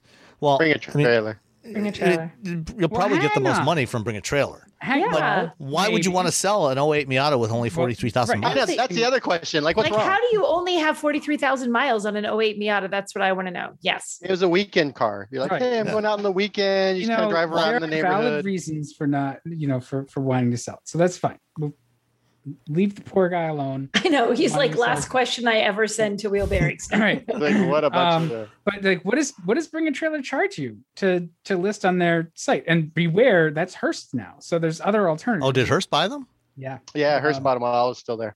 There's like Cars and Bids and what's the other one? Like Barn Finds or something. But like all of the sites, they charge a commission. Facebook Marketplace you should absolutely not do because it's Facebook and they can burn in hell.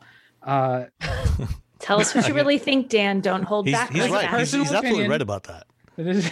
Facebook Marketplace is a train wreck for looking at cars because it is 99% scams or people lying about the price. It's what Craigslist had been. Like all of that junk that was on Craigslist kind of got vacuumed over to Facebook because that's where the users are. Like Craigslist is still like kind of a cesspool, but I just found it really hard on all of us. But you should probably just call or go to CarMax or Carvana. You don't have to. No, you're gonna get more for Bring a Trailer than you are on CarMax. I would think even with whatever commissioner fees they charge you, I would think. Yeah, an 08 with only 43,000 miles, they're gonna send something. They're gonna take your pictures. They're gonna have someone write you up a really nice posting for it. You're gonna get way more money than it's worth, like everything else on Bring a Trailer. It's So, I think that's the thing. Like, to Bring a Trailer, the pictures sell the cars, which I guess is like not. This is not a revolutionary opinion, but like, you see the cars and then they're presented well. The better they're presented, I think that the more excited you make the people with internet money. Yep, everyone and people always want a Miata, any Miata. Yeah, Sam, why don't you ask him what he wants for it? Why don't you just buy it, Sam? I already have a Miata. Well, two. But you could have two. You already had one kid too. You got another one. Well, you have a spare Miata. See, I learned my lesson. Look, the Miatas are going to be a lot less troublesome than children. That's true. You could not be more true. Oh my about God, yes. Way more reliable. No, I love my NA Miata. My 1990 Miata only has 62,000 miles on it. So What year is it? 1990. Oh my That's God. the first year. Yeah, year. very first year. It was built in October of '89. It's a very early car. Serial number's like 23,000. Good gravy. Yeah. I've So you never should bought buy- a car that I haven't driven to death by the time I got rid of it. So Why don't you buy this car, Sam? Because clearly you're not driving the other one. This is the one you should buy. This is your driver. This is your daily driver, and the other one's like your show car. Well, our answer is don't put it on anything. Just reach out to Sam. No, Yeah, any Miata wait. hit up We're Sam. missing an opportunity here. Wheel bearings classifieds. there we go. List your car. Oh, yeah, list your car with us. It'll be the first one. Yeah. Where are you at? My middle name is Nuisance. I don't know if I want to meet someone named my middle name is Nuisance to take photos. We just but- agree to sell the car or someone who goes by nuisance. I don't know if that's Yeah, what we got want a to cat called do. Nuisance, and it was accurate, but we liked him anyway. I check out like those options though. Bring a trailer, I guess, would be a first stop, and just see what they like. Let us know what the kind of fees and stuff they charge, because like the photos don't come free. So Yeah, I want to know what he does when you decide nuisance. Tell us what you did. I 'Cause say I'm let curious. us know. Like I'm a listener now. You guys are doing fine. All right. Next question from No Substitute. I own a Gen 2 Raptor, Ford Raptor. This week, Ford announced that the Gen 3 with 3.5 liter EcoBoost delivers the same horsepower and torque figures. Are we at peak ICE, or is this a sign that Ford is investing in EV tech as a priority? Dan, any comment on that? I cannot Yeah. comment on that. I cannot Tell comment us on- tell us all about the Raptor R. I don't know what you're talking about. So how much can you squeeze out of that engine? Well, they had like 650 horsepower in the GT, so I mean, there's clearly a lot of headroom there. I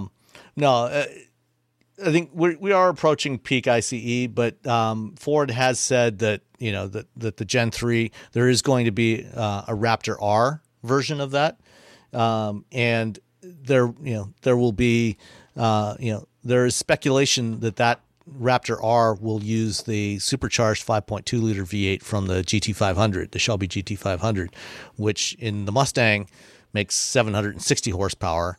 And I have no doubt that Ford desperately wants to one up the Ram TRX before these engines go away entirely in these big trucks.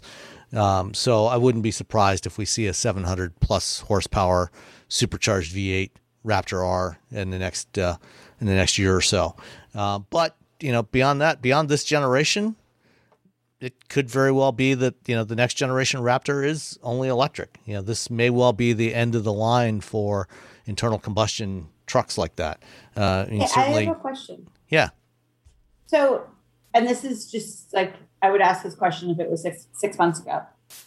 Do you see battery technology developing to the point where even like that the F350 can that be all electric? Like, is that something that you see in, say, even the next 10 years? Or do you think that there are tasks and we've talked in the past a lot about purpose-built vehicles. Like, do you think that we will get to the point where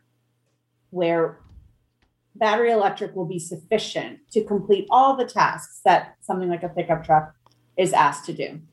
I think that at least in the next 10 years, there will probably be still some tasks where you want an internal combustion engine. I have little doubt that by 2030, we will probably see an electric Super Duty pickup, an electric Sure. F350. We're getting the electric F-150 next spring, and I've ridden in it, and it's really, really, really good. The right now, the only real downside to the electric trucks is towing. They have the capability to tow, but if you have to tow any kind of long distance, it's still a less than ideal solution, to say the least, because when you tow, you are going to lose at least half of your range. And even a 300-mile electric F-150, you're down to 150 miles of range. And, hooking up to charge up that battery, that's probably a 160 kilowatt hour battery. That's going to take some time.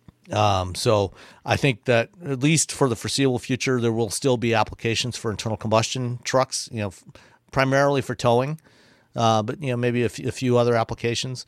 But I think we will see electric variants of pretty much everything towards the end of the decade.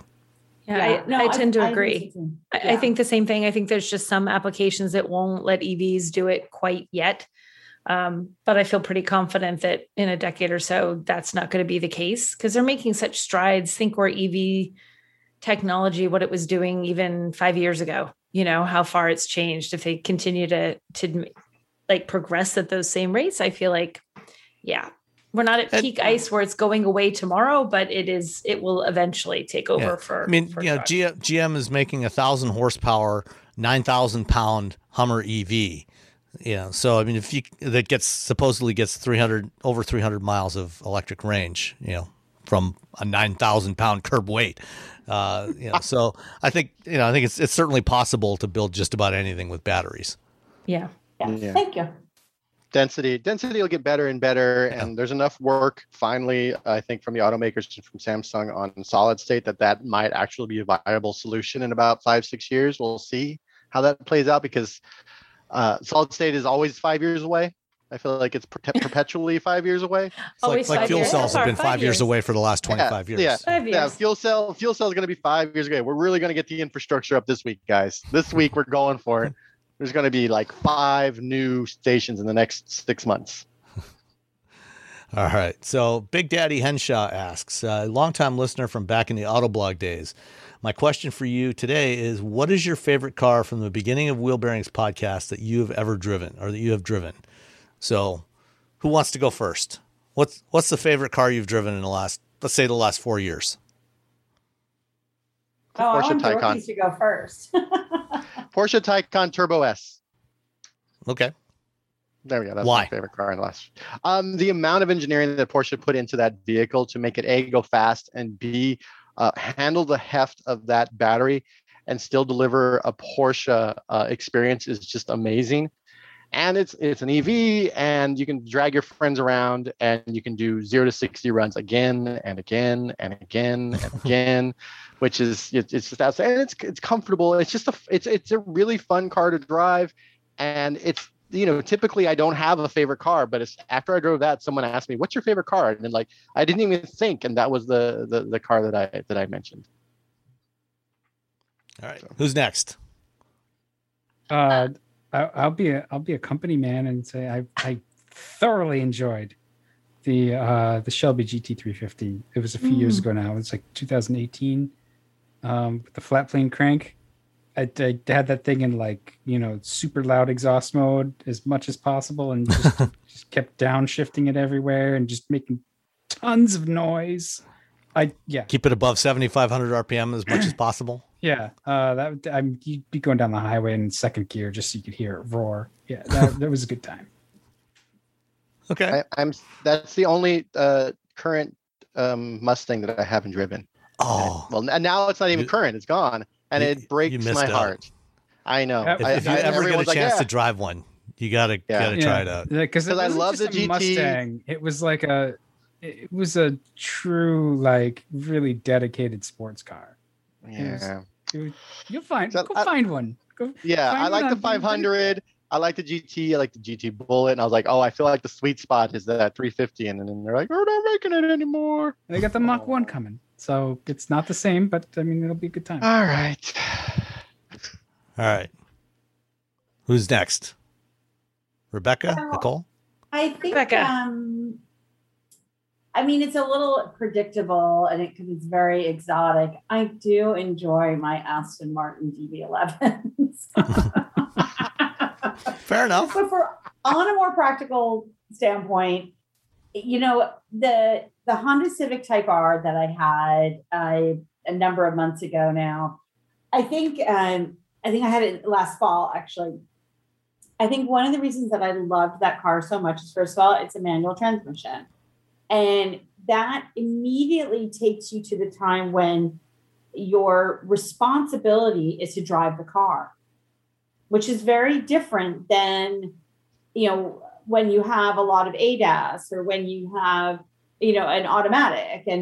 But you have to attend. The car is very demanding when it's a manual transmission. And so that sort of singular of purpose is not something that we enjoy very much in our multitasking world. And so I think I really loved getting back to the roots and getting back to driving. And so I just, and the same, I think I had similar feelings in the did I have the Miata? The Miata was a manual as well. And it's that same, any manual will do that for you. And I love that. I love that sort of, that sense of responsibility that you can't attend to your phone now. You can't do anything because you are busy driving the car. And I love that. Okay, I almost said the Aston Martin. I was kind of with you on that, Rebecca. And I'm like, nah, because 5 people on the planet can afford one of those, but something that's a little more attainable. The first car that I ever drove that I got into, and the minute I sat down, I'm like, I love this. Everything about it, the feel, the drive, everything. Actually, the Giulia, the Alfa Romeo Giulia. I love that car. Oh yeah. Yeah. The Giulia's outstanding. I love the Giulia. And it's like whether you're driving the quadrifoglio and taking it out on a track, it's phenomenal. But then you can take that same car that you just took around the track and you can genuinely drive that on the road and enjoy it and be comfortable. But I loved it. Everything about that car. If I was going to buy a new car right now and I could buy whatever I want, I'd buy that. It stole my heart the minute I sat down in it. All outstanding choices. And let me just tell you that she can also drive the heck out of an Alfa Romeo Stelvio named Sergio. Possibly. I don't know what evidence you have for that.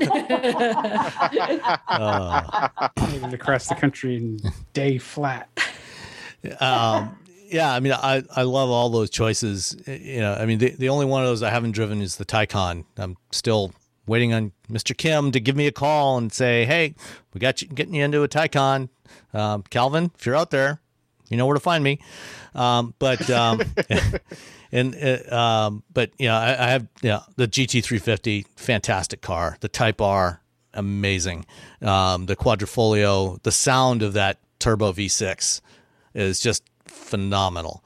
And of course, I love every Miata. They're fantastic. I think I'm going to go with the C8 Corvette because it is so good. Was up there for me. Yeah. I also love the NSX. The NSX is also a fantastic car to drive. Yeah. The NSX is outstanding. Yeah. It is, but it's okay. Go ahead. But the those just sound like system. you like vehicles. I just ruined it. Yeah, but who cares? You just turn it off. Put the windows down. Just even the look of it though is really, I think.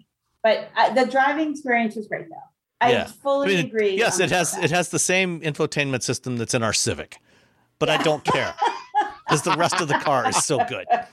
It shares the infotainment system with the Type R. Yeah, but when I had the Viper, I know it does, but. No, I know. You're right. The Acura NSX is a gorgeous machine. I'm looking at a picture of it right now. But see, that's not uncommon, right? Like Ferraris don't have good infotainment. And when I had the Viper, it had the Grand Cherokee My Gig radio in it. And it was fine. Like and that was what, like 2008 or 9. And somebody asked her, like, how do you feel about the Grand Cherokee infotainment? It's like, it's fine. Why would I care? Like, it's fine. It works. It's good. Like, if it's a supercar, the infotainment system is not super. Yeah, that's where it comes down. It doesn't matter. The Lamborghini Urus, whatever. The SUV, it's MMI. It's the Alpha. It's Audi's infotainment system. That's why it's better. Yeah. But okay, so Sam, continue. We have completely hijacked your. Yeah, but the C8 is incredible what they did with that. And the fact that they're able to build that car and sell it for $60,000, it's mind-boggling. I mean, they did an amazing job on that car. It looks fantastic. It drives amazingly well. It's ridiculously fast. Without even going uphill, without even using launch control, it did 0 to 60 in 3.3 seconds. So it's a phenomenal car and a phenomenal bargain for what it is. It has better performance than that NSX. As much as I love the NSX, the Corvette is faster, and it cost less than a third of what the NSX that I drove did. The NSX I had was $205,000. The Corvette I had was a base Corvette, no options on it, and it was $61,000 including delivery, and that's amazing. And I would say that's probably the not wanting to replicate. I mean, if I was really going to say my favorite car, I would probably also go with the GT350, but I want to pick something different, and so I'll go with the Corvette. May I ask you, what do you think went so right at GM with the Corvette? And is that philosophy replicatable? Better word?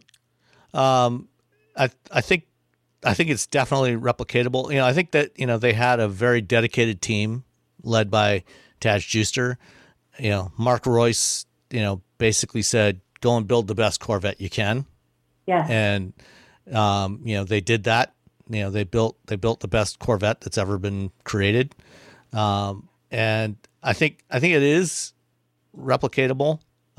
Whether they're doing it or not, we will see, I think, in the next couple of years, especially as we see their new EVs come to market. I'm a little worried because the Hummer weighs 9,000 pounds, but we'll see what they do with the rest of them. I mean, maybe they put, a cast iron skid plate on the entire bottom of the Hummer. I don't know. I was thinking the other, I was researching something, and I rewatched part of the Tesla Battery Day presentation, and they were showing the giant die castings they're making for the front and rear structures of the Model Y. And I was thinking, maybe that's what Corvette did, is they decided to copy those giant die castings, except instead of aluminum, they made them out of cast iron. Maybe that's why it weighs 9,000. Because I'm baffled as to how that thing can weigh 9,000 pounds empty. How can it weigh 9,000? I don't know. I mean, it's a 200 kilowatt hour battery. It can't weigh more than about 2,500 pounds. So I don't know where that other 6,500 pounds is. But it's all those H's. You keep putting H's on things. H is a big letter. H is a big letter. It's very heavy. It's a big, heavy letter, and it weighs things down. Look at it. It needs two supports. That's how an H works. Yeah. But GM's definitely capable of doing that again, and I certainly hope they will. So I think they can duplicate, but I think the Corvette was a unique situation because it's such an iconic car for them. They can't mess that up. Like, it would have been terrible to mess that one up. And I think they were given a lot of support to developing that probably wouldn't go into just any car. Yeah. No, I just want them to be able to repeat that. Like, that's the thing. It's like, go out and build, the best Chevy Traverse, and, go out and have that mentality and that freedom. Based on what we've seen, of the Ultium drive system, they did some really clever engineering there, and I'm confident that that their new line of EVs is going to be really good. I'm really looking forward to trying out the Cadillac Lyriq. Yeah, for sure. I think that's going to be the tell as to whether they're for real. Mm-hmm. But all right, last question. David Lama asks, I would like to get a mini car. What's the proper term? Yeah, mini car, like a Yaris, Fit, Mini Cooper, Spark, etc. What do you think? What do you think has been the best of those vehicles in the past decade? Best mini car of the past decade. I love the Fit because you can put so much stuff in the fit. I'm in a bunch of bands, and I've had 2 bandmates who've had a fit, and we have shoved entire drum sets in there. We have shoved giant bass amps in there. Bass amps, big, it's the big amp. Stand-up amps. Yeah. So we've shoved amps in there. The only issue I have with the fit is that the seating position is I'm about 1 inch too tall for the fit. That's it. If it wasn't for that, I would have been all over the fit at some point when I was looking for a new car. But it's just a great little car that we don't get anymore, and now it's a hybrid in other parts of the world. So if you can pick up like a used fit, it's a Honda, so it's going to last, I don't know, 700,000-800,000 miles. You can put everything you want in there. It has more cargo space than some SUVs, unless you're very tall. I like the fit. I think I'm with you, Roberto. I like the fit of that little list and just trying to think about small cars. I was looking for really small cars about 10 years ago and trying to find something. And I really loved that. I didn't end up going with that. I made terrible mistakes and did not buy it. I think the fit's a good call. And it does have, it has a surprising amount of space for stuff. Like you think little teeny tiny car, all I can put in there is a bag of groceries. You're like, oh no, I can put a lot in there. So yeah, it's a miracle of packaging efficiency. Yeah. My older daughter had one for 13 years. And it was phenomenal how much stuff you could put in there. And, especially if you get one with a manual transmission, even though it didn't have a whole lot of power, it was a lot of fun to drive. Yeah, you can wind that thing up. Just go for it. Yeah. Dan, Rebecca, you got any thoughts? EV a lot. Which one? The Hyundai Kona EV. Yeah. I don't know if that's too big or not. Oh, but no, the Kona's small. I really, really enjoyed driving that car. I thought it was really well done. I liked it better than the Hyundai Ioniq. I just thought, I don't know, there was something that was really, the Kona was just a lot of fun. I had it again. I think I had it a number of months ago. I wish I put dates on these reviews that I wrote. But I thought it was a really, really good vehicle, and I really liked the size of it, and we could fit a lot of stuff, and definitely room for 5 and good storage and stuff. So that would be my vote. I do love the Kona EV. I don't know if I'd say there's room for 5. The back seat is kind of tight. But other than that, everything else I totally agree with. It's a great car. Yeah, I'm just surprised you guys didn't. None of you picked up the Mazda 2, which is surprising given your track record. That's all.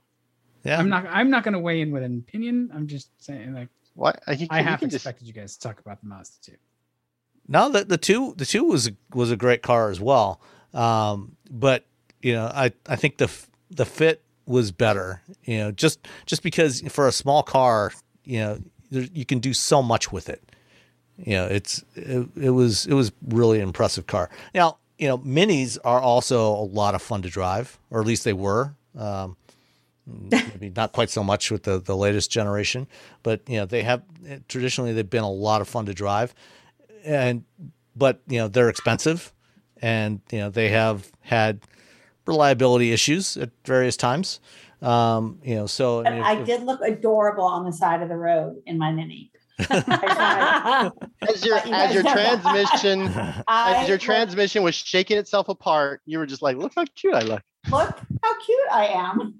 Super cute. The last Toyota Yaris IA, which was also a Mazda 2, that one was also a really, really good car. It was a Mazda at heart with just a less attractive fascia on it. But it was a lot of fun to drive. It had, all the things we appreciate about Mazdas. I think if you're looking for something a little sporty that's small, but maybe not like a Mini, a Golf GTI. If you want to step up a little, yeah, too big. That's yeah. I feel like it's a little bit too big compared to the other cars. But if you're like, I really want performance, and you're fine going up just a scooch, the GTI is sort of the last fun hot hatch you can get out there. If you want something used with that kind of performance, you can get yourself a Fiesta ST. Yeah, that's what I was just gonna say. It was a Fiesta ST. Who makes is that? A good time. Is Fiesta made by what? BMW? Who makes that car? Yeah, I think it's those guys. Yeah, sounds about right. Yeah. Look, all I have to say is lift throttle oversteer. All right. The car rotates when you take your foot off the pedal. It's a super good time. Yeah. And it doesn't have as much torque steer as a Focus ST. So, Dun, dun, dun. yeah. All right. I kind of want to make. I'm sorry. I kind of want to make a little like platform for the Mini Cooper SE, the electric Mini Cooper. Yeah. It doesn't have a lot of range, but I feel like because it's an EV, you're not going to have the weird transmission issues you will have with a Mini Cooper. I like the Mini Cooper SE. Probably more. It's probably my favorite Mini Cooper right now. It's like when I drove the 500 E. It was like, well, this is the best Fiat. I think the Mini Cooper SE is probably the best. I love how much of a craft it is just to balance the wheels on that car because of the way the design of the center cap is. Mm-hmm. Like there's a counterweight you have to put on there to balance it when it's something like that. I just loved how much thought had to be put into that for that off-center design. Yeah, it's the kind of thing you would only get from a German-owned car maker. Yeah, we had observation from Dan Roth. Yeah. All right. Well, that's all we've got for this week. I want to really thank Rebecca and Dan for joining us for this episode 200. It was so great to have you guys back and see you and talk to you again.